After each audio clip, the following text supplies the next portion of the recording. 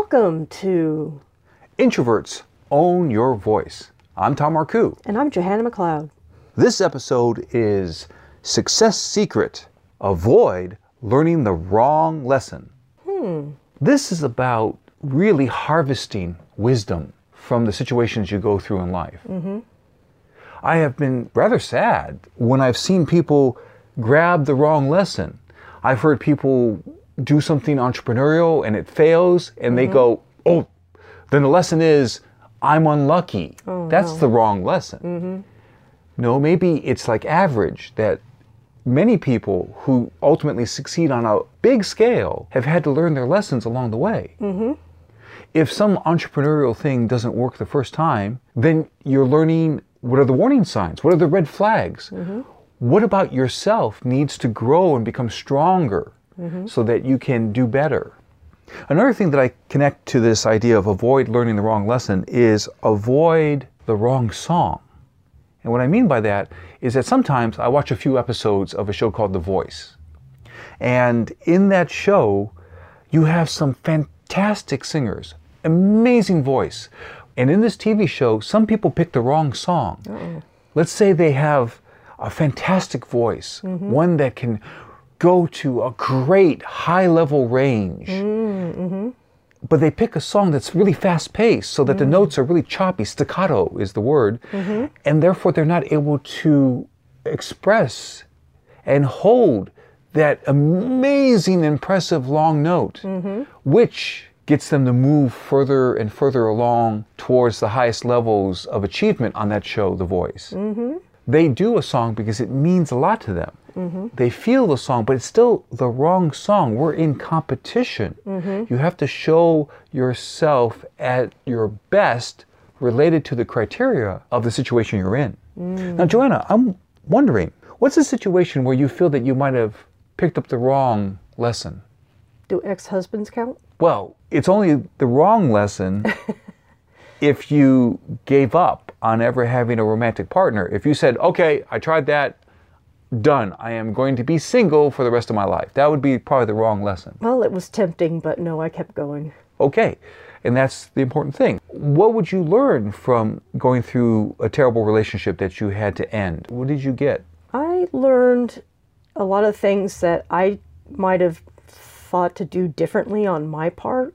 It wasn't just the other person, so... Anything in particular? Putting up with a situation too long. That's powerful.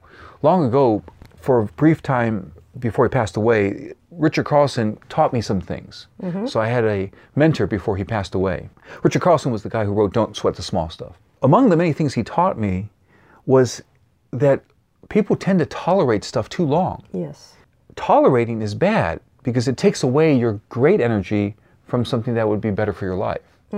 So if you tolerate bad things or things that drain your energy, many of us may realize that we need to reduce our exposure to certain toxic people in our lives.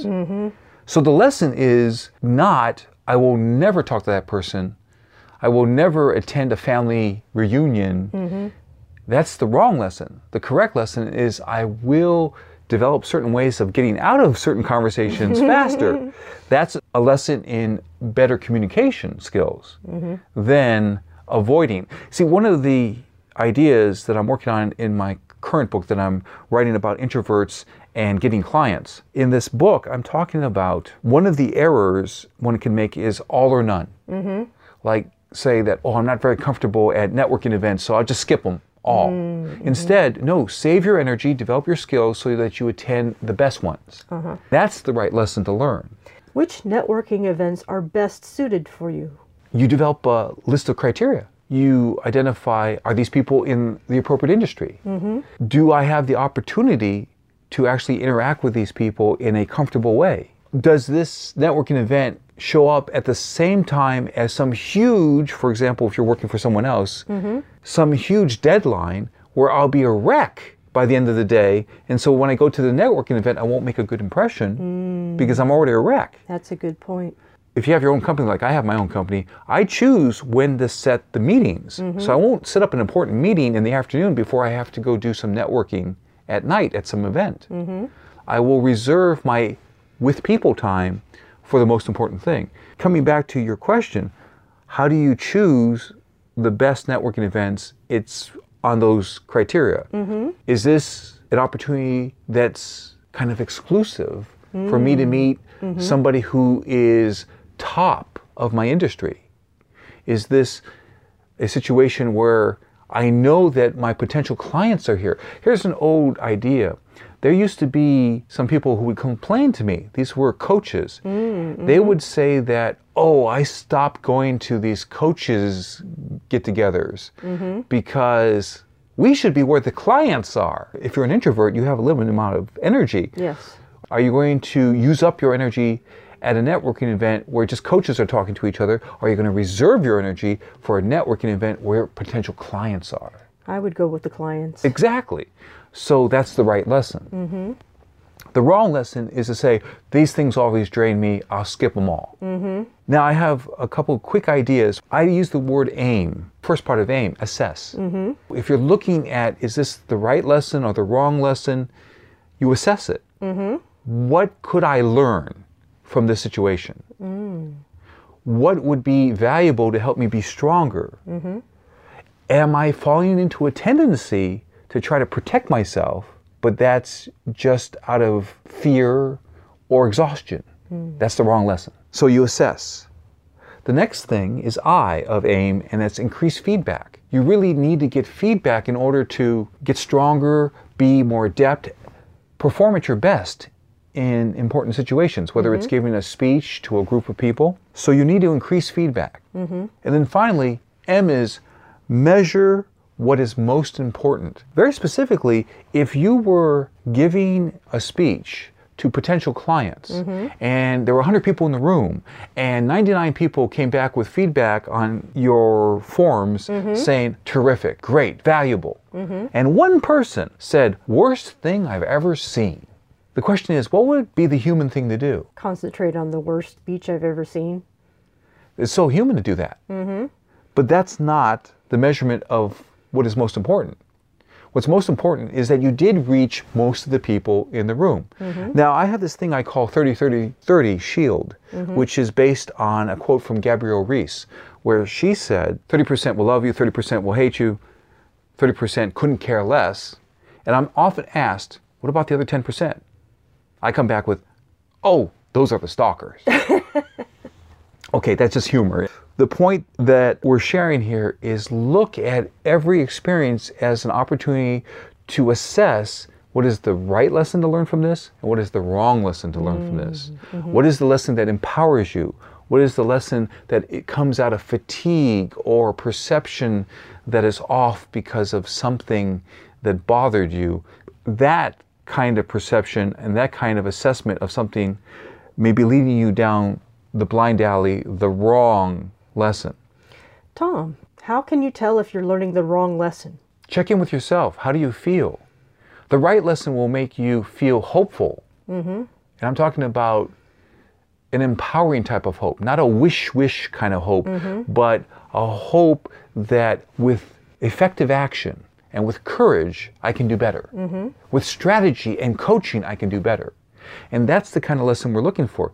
Basically, these are lessons that a coach would bring to your attention. These are lessons that would say, hey, that didn't work for you. We see, there's evidence that that didn't work for you. What could you adjust or change or improve to make outcomes better for you? That's the right lesson. So, as we come to a close, I'm curious, Joanna, what are you going to keep from our conversation? Being able to check in with myself to know which networking event I should go to and which I should not. Terrific. Yes, that was that assess part. So quick summary. Assess, increase feedback, measure what is most important. We've been talking about measure what's most important. It's time for a Marku moment. This is when I share an excerpt from one of my 47 books. This book is Time Management Secrets the Rich Won't Tell You. So the first question is, why won't the rich share these important details? On page 9, I mentioned that here are some of the reasons. They don't want to appear weak. They use strategy and keep secrets. They do not know because they are like a natural athlete who does not analyze and communicate like a top coach. The details do not fit the myth of the self-made millionaire. Now I'm going to jump forward to another section, which is called Shed Inappropriate Loads. Here's a quote from Jim Rohn.